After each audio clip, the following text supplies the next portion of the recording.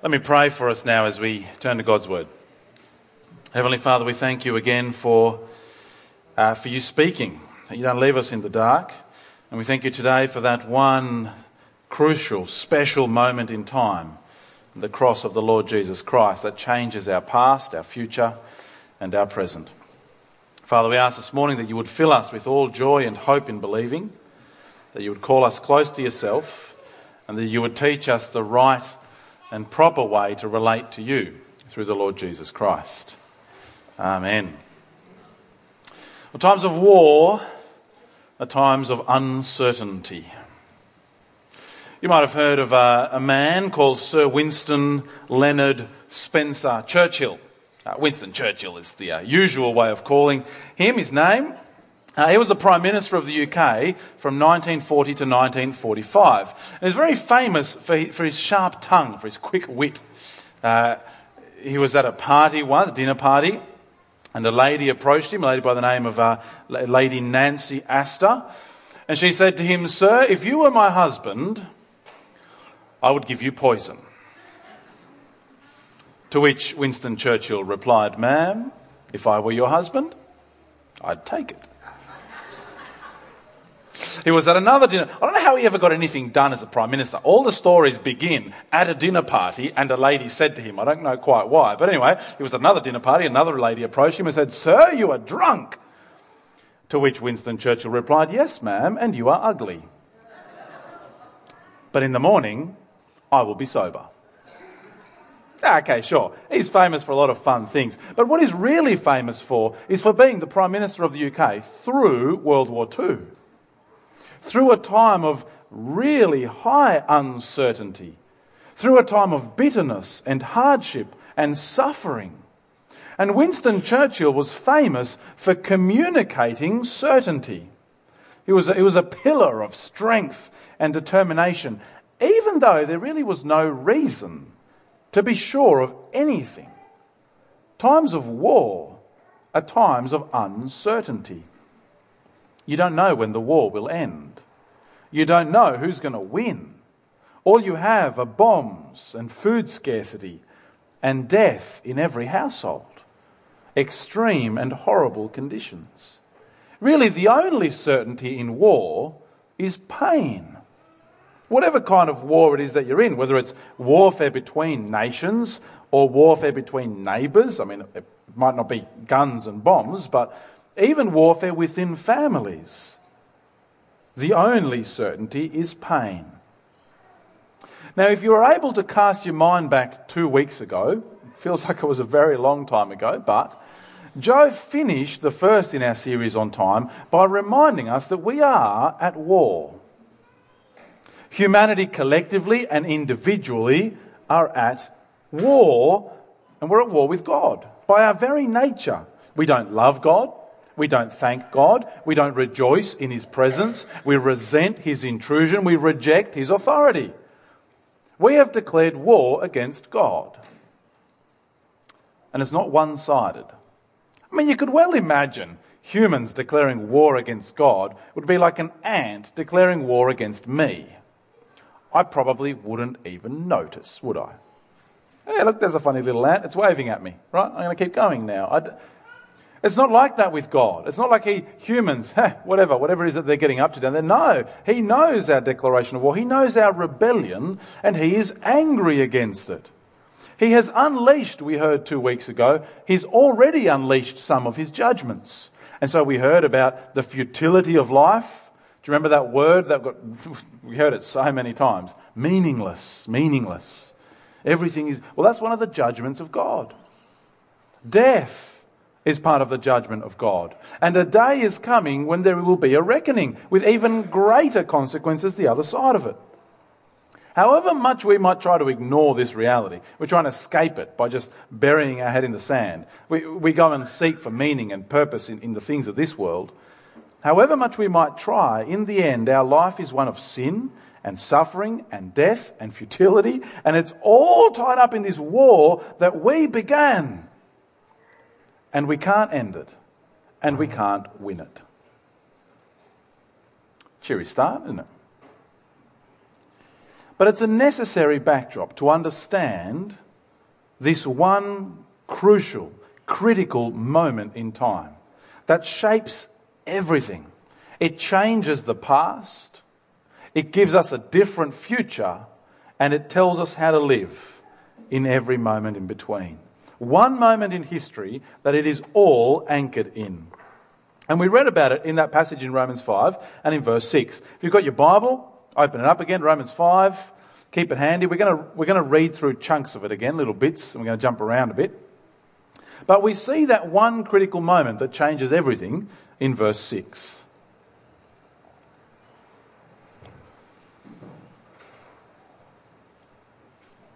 You see, Paul writes, at just the right time, when we were still powerless, Christ died for the ungodly.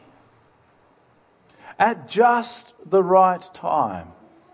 Just the right time in God's plans. This happened according to his purpose. It wasn't random.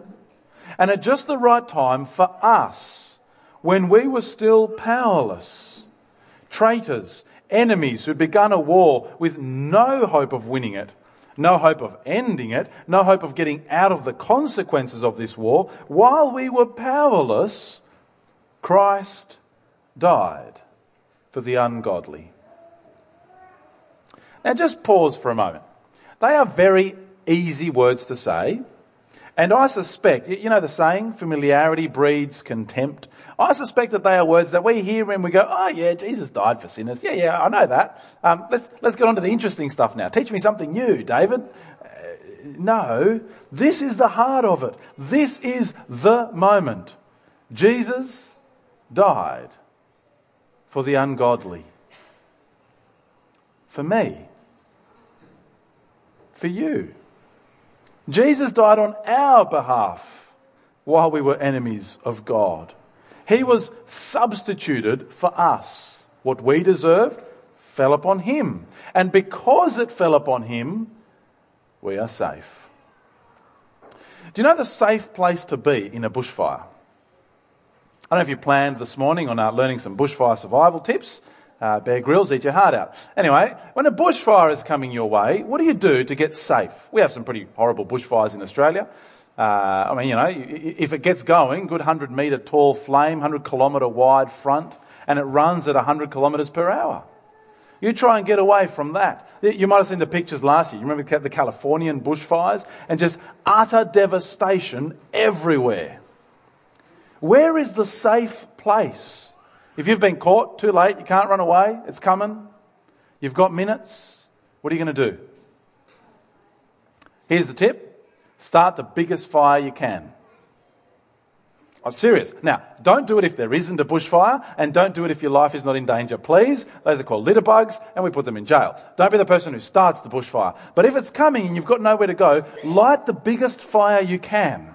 Let it run downwind of you, such that when the bushfire comes, you go and stand where the fire has already been, such that there's nothing left to burn, and it'll just pass you by. So it is with God. God's wrath is coming like fire, and the only safe place there is where it has already burnt, where the wrath has already fallen on the Lord Jesus Christ. It's a staggering idea. I mean, it's frightful to begin with, the thought that we face that sort of an oncoming fire. But it's staggering to think that Jesus would die for his enemies. Sacrifice yourself, not for lovely people. God wasn't sitting up in heaven going, oh, look at those little humans down there. Oh, their little chubby cheeks. I just want to go and die for them. They're so cute. No, we were his enemies. We were against him in everything we do and stood for. Have a look at verse 7. Very rarely will anyone die for a righteous man, though for a good man someone might possibly dare to die, right? You hear the stories of the sacrifice of the parent for their child or the spouse for one another or whatever it might be. But God demonstrates, verse 8, God demonstrates his own love for us in this: while we were still sinners, Christ died for us. While we were the enemies of God, he chose to sacrifice his son. People want to take this idea of the love of God and twist it. God is love, we say. So therefore that means I can do whatever I want. Because he's just a loving God. He's going to let me get away. He doesn't mind. Love is love and just let it be. And I can do whatever I want. It'll be okay. God is love. That's to seriously misunderstand it. God is love means this. It means that the God who is angry at sin and at sinners chooses to take the punishment they deserve on himself. That's love. And that is the critical, absolutely special moment that changes everything. The cross of the Lord Jesus Christ. It changes our past, it changes the future, and it changes how we live now. I want to briefly this morning run through those three ideas. How it is that the cross changes the past, our future, and then the present. We'll go in that order. The cross and the past. Come back to verse 1 with me. See, the first thing that the death of Jesus does is it gives us justification. Verse 1, therefore, since we have been justified through faith. That's an act in the past. We have been justified. For those who have entrusted themselves to Jesus, they have been justified. Now, what does that word mean? I've used it a lot. It's a legal term. It means declared not guilty. Even though we were guilty, declared not guilty. Do you remember the Sunday school? Anyone been to Sunday school? Remember the way of remembering what justified means? Just as if I'd, right? Justified, just as if I'd never sinned. Just as if I'd never sinned. And note, this is a past reality. If you are a Christian, it's not something that you're like, oh, I don't know. Am I going to be okay with God? Is my sin going to be able to be dealt with? Am I going to be good enough? No. In the past, in the Lord Jesus Christ, in the cross where he died, it's just as if I'd never sinned. It's amazing. But wait, there's more. Not just justified in the past, but, again, verse 1, since we have been justified through faith, we have peace with God.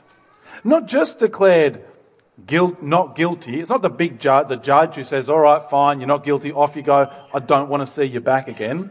Not the classic kind of stern judge. No. Here there is peace. No more enmity, no more hatred, no more uncertainty. It's another one of those big Christian words, atonement. Do you know how to remember what the meaning of atonement is? Since we're doing the Sunday school ones, right? At one-ment. Atonement, at one-ment. Us and God joined back together. Peace between us. Justified, at peace. But wait, there's more. It gets better. Verse 10. We have been reconciled.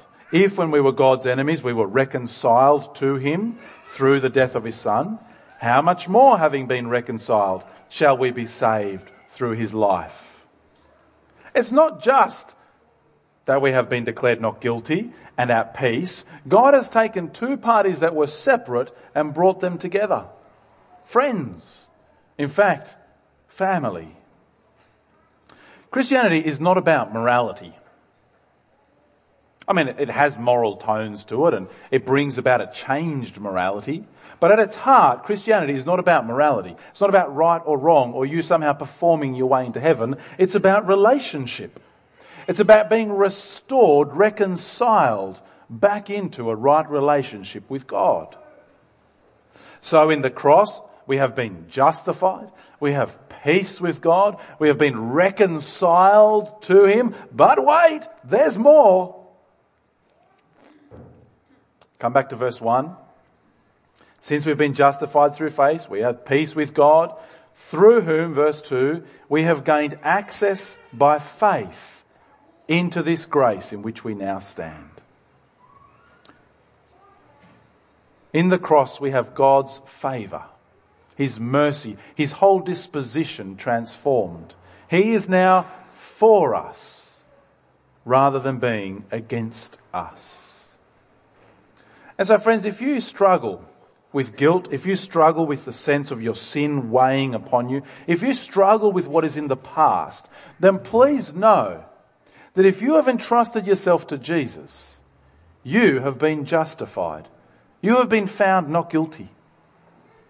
You have peace with God. The war is ended. You have been reconciled, brought back into relationship with Him. And you are now standing in His grace, His favour towards you. It's amazing. It's beautiful. It's marvellous. The cross changes our past. The cross also changes our future. It's caught up there in that word that we read in verse 2, hope. Right? We have gained access, as we read again verse 2, through Jesus we have gained access by faith into this grace in which we now stand, as we rejoice in the hope of the glory of God. Christians are people of hope. We use the word hope very differently. We mean all sorts of things by it, although they usually have that sense of, I really want something to happen. That's what we mean when we say, I hope that. I really want this to happen. Although it's usually uncertain. I really hope that we might win something in the cricket.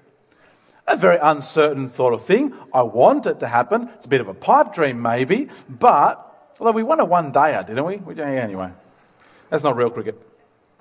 Right? I hope that it turns out okay, we say. Very vague. Nothing concrete or definite about that. I would like things to be okay for you in the future. I don't really know why. We can be specific. I hope your exam goes well. I hope that doctor's report is favourable. But even then, it's kind of, well, it may be, it may not be. Christian hope is different. Christian hope is based on a moment in the past. Christian hope is based on the death and resurrection of the Lord Jesus that guarantees the future. You remember what has happened in our past? We have been justified. We have been given peace. We have been reconciled. And because it's already all happened, our future, our hope is assured rather than uncertain. It's not that we vaguely want something to happen and it may or may not. We want something to happen and it will. What do you hope for? As a Christian person, as somebody who knows and trusts Jesus, what do you hope for? Now, this verse is an absolute challenge to my hopes, I'll be perfectly honest with you. Do you wake up each morning and think to yourself, what I really, really want today is for God to be glorified? Was that your thought this morning when you got up, you got out of bed and you thought to yourself, that's what I hope for today, that's what I hope for tomorrow, that's what I hope for the end of time, that God be glorified. Was that anyone? I mean, don't put you. Good man, Dean. All right? Be like Dean, as Dean is like Paul, as Paul is like Jesus. This is what the hope we have. Look at verse 2. We rejoice in the hope of the glory of God. It's not hope for ourselves, although we do get hope for ourselves. It's hope for God and His glory. Christianity is not about us. It's not about me. It's not about you. It's a strange thought, isn't it? We're beneficiaries, but first and foremost, it is about God. It is fundamentally about His character being displayed. So Christianity brings with it a Copernican revolution. Do you remember Nicholas Copernicus? Anyone remember that guy? I hated history and geology and astronomy, so I don't know why I know about him, but anyway, Nicholas Copernicus is the guy who was credited with coming up with this idea that the stars and the planets in our galaxy revolve around the sun, not around the earth. I think I got that one right. Have I got it right? Excellent. I got a smile and a nod. See, people thought that the earth was at the centre of everything and then it all revolved around the earth. And Copernicus came along and he said, that's not right. The sun is at the centre and everything revolves around the sun. Now, as it turns out, there was another bloke who had the same idea 18 centuries earlier. Do you know that one? Do you know who that was? Ah, there you go. Aristarchus of Samos. Do you remember that guy? No, we all remember Copernicus. Poor Aristarchus. Completely beside the point. When you become a Christian, you get a Copernican revolution. Life is no longer about you. It's about God. It's no longer about me and what I want to achieve, about my glory, about my hopes. It is now about God and what God wants to achieve and God's glory and God's hopes. I tell you, that's a challenge to me, because most mornings I wake up and I just run through the list of what I would like God to do for me today, rather than how I can live for His pleasure, for His glory. So here is the hope that we have, that God will be glorified. And the cross gives us that hope. See, it is at the cross of the Lord Jesus Christ that God's character is displayed in its most powerful form. His justice, as He brings punishment to bear for sin, and His mercy, as He brings salvation on those who trust in Jesus. There is the supreme moment of the glory of God being displayed. A glory that one day everyone will see, whether they trust in the Lord Jesus or not. It's a hope for God's glory, but you know what? That also does bring with us our hope. For His glory will also be our glory, because His character will be displayed in us. It's an astonishing, it's a marvellous thing. To be reconciled to God means that He begins to transform us to be like He is, so that the day of reckoning we show Him. That is our hope. That God will be vindicated, that God will be honoured, that God will be praised, that God will be celebrated for who He is, and that we will get to join in it. I hope that comes because of the Lord Jesus Christ. So the cross changes our past as we are made right with God. It changes our future as we now have the sure, certain hope of seeing His glory displayed and of joining in with it. But it also changes our present. And I think that this is kind of both the strangest and the hardest part of this passage to grasp hold of. Have a look with me again at the second half of verse 2. We rejoice in the hope of the glory of God. And not only do we rejoice in the hope, but we also rejoice in our sufferings, because we know that suffering produces perseverance, perseverance character, and character hope.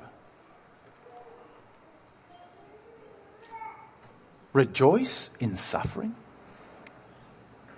Really? I mean, as a church, there's some pretty serious suffering going on right now. There's a lot of grief. What kind of crazy person rejoices in pain? Well, it's the kind of person who understands God and understands the cross.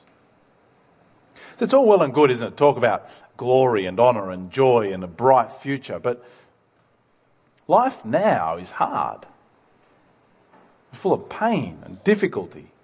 It's full of temptation and failing. It's full of tragedy and disappointment.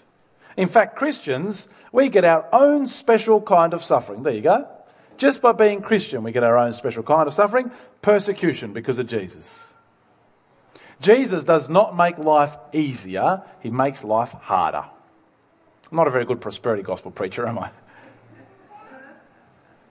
Christianity doesn't protect you from hardship, but it does give you strength to get through it.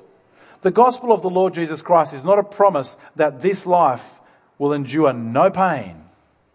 No, it gives it meaning. It gives us the knowledge that God can use even the things of this broken world, even the things of this cursed world, for good. He uses it to shape us, to mould us, to make us yearn for the future. We rejoice in suffering not because we like pain, but because of what it produces, because of what it does. What does it do? Verse 3. Not only so, we rejoice in our sufferings because we know that suffering produces perseverance. It strengthens us. It gives us this endurance. It exercises our trust in God. When life's good and you've got it all sorted, you don't need to trust in anyone, do you? It's one of the contrasts, I think, between the Western world and parts where there is much greater poverty. The Christianity of people there often tends to be very passionate, very profound, very deep, because they have nothing other than God. Whereas for many of us, our Christianity is often a bit shallow and not particularly moved because, I trust God, sure, but also I can basically get by day to day without Him. There's something about poverty that builds resilience. There's something about suffering that builds resilience. There's something about knowing yourself to be weak that makes you depend upon God's strength. And so God takes the times that are horrible and painful and builds perseverance in us. And this perseverance then produces character, tested character, maturity of character. I quite enjoy Calvin and Hobbes. Anyone come across the comics, Calvin and Hobbes comics? For my 21st birthday, one of my mates gave me every single one. I had like this stack of them. I don't know where they are now, anyway. And Calvin is a little boy, and Hobbes is his stuffed tiger, and who he imagines is real, and they go on all sorts of adventures. But Calvin's dad is this classic kind of stuck-in-the-mud, boring sort of character, who is always telling Calvin, the reason we are doing this thing that you hate doing is because it builds character. We're going camping. Why are we going camping? It's horrible because it builds character. Why do I have to walk home? Because it builds character. I'm not talking about that sort of character. It's not just a yes, kind of, you can be a manly man sort of character. No, the sort of character that this builds, that this perseverance through suffering builds, is the character of God. That's the character that we want as Christians. It's the character that trusts in Him. And so as we go through hardship and we persevere, God is at work producing in us the character of the Lord Jesus Christ, that is able to say, not my will but yours, I entrust myself to you. And so this character then produces hope.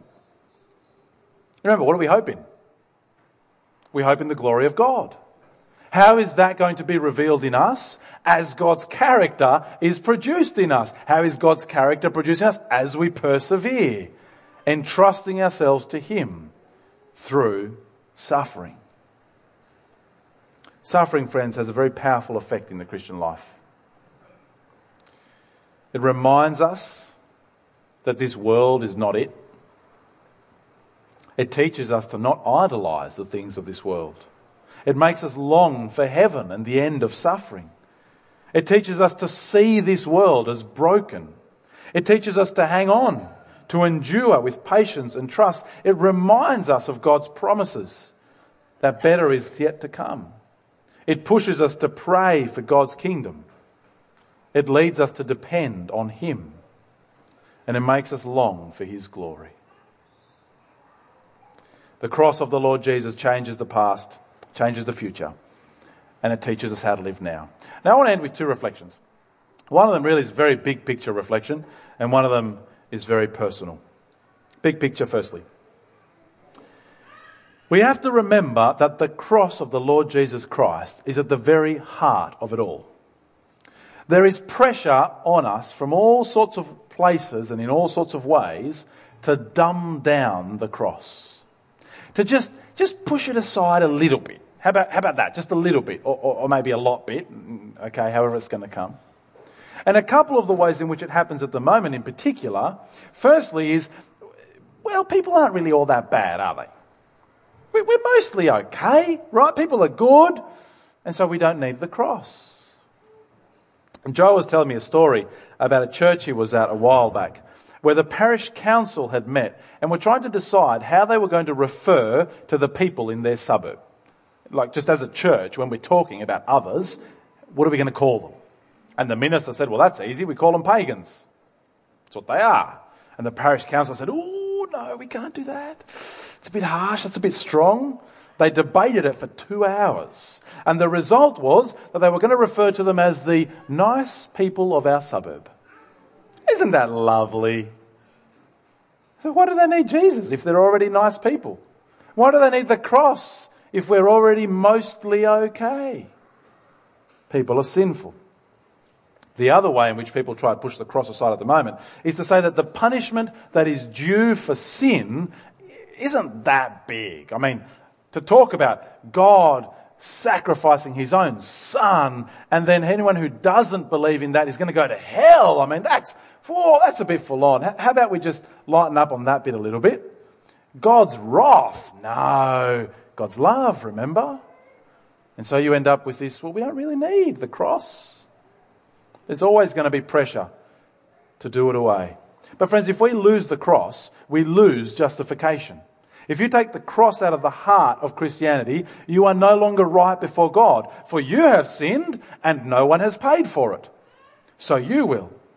We lose the peace that we have with God. We are still enemies. We lose any sort of future certainty that we might have. That we're going to one day see the glory of God. That we're one day going to share in it. We're just back to the uncertainty of war. We lose the ability to face hardship. Because now it's just random. There's no purpose to it anymore. It's not God at work to make us like himself. And so we lose all hope. We must keep the cross of the Lord Jesus Christ in the absolute centre and heart and forefront of all that we do. And so my second reflection, and this is a very personal one, is that you? Is the Lord Jesus Christ dead and raised to new life at the very heart of who you are?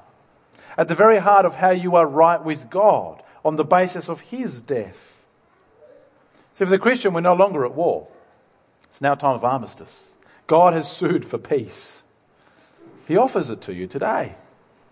All you need to do is entrust yourself to the Lord Jesus. Let's pray. Heavenly Father, we thank you for the cross of the Lord Jesus Christ. We thank you for his death and his resurrection. That one central point of history, that one time that changes everything. We thank you for our past, that you have justified us in him, given us peace, reconciled us together again with you, brought us to stand in your grace. Father, thank you for the hope that gives us, that sure and certain future where your glory will be seen by all, and where we will get to share in it, displaying your character. And so, Father, thank you that you teach us how to live now, even through the tough times. You teach us that hope that we have will bring about our transformation. Father, give us perseverance, produce in us your character. Fill us with hope. We ask this in Jesus' name. Amen.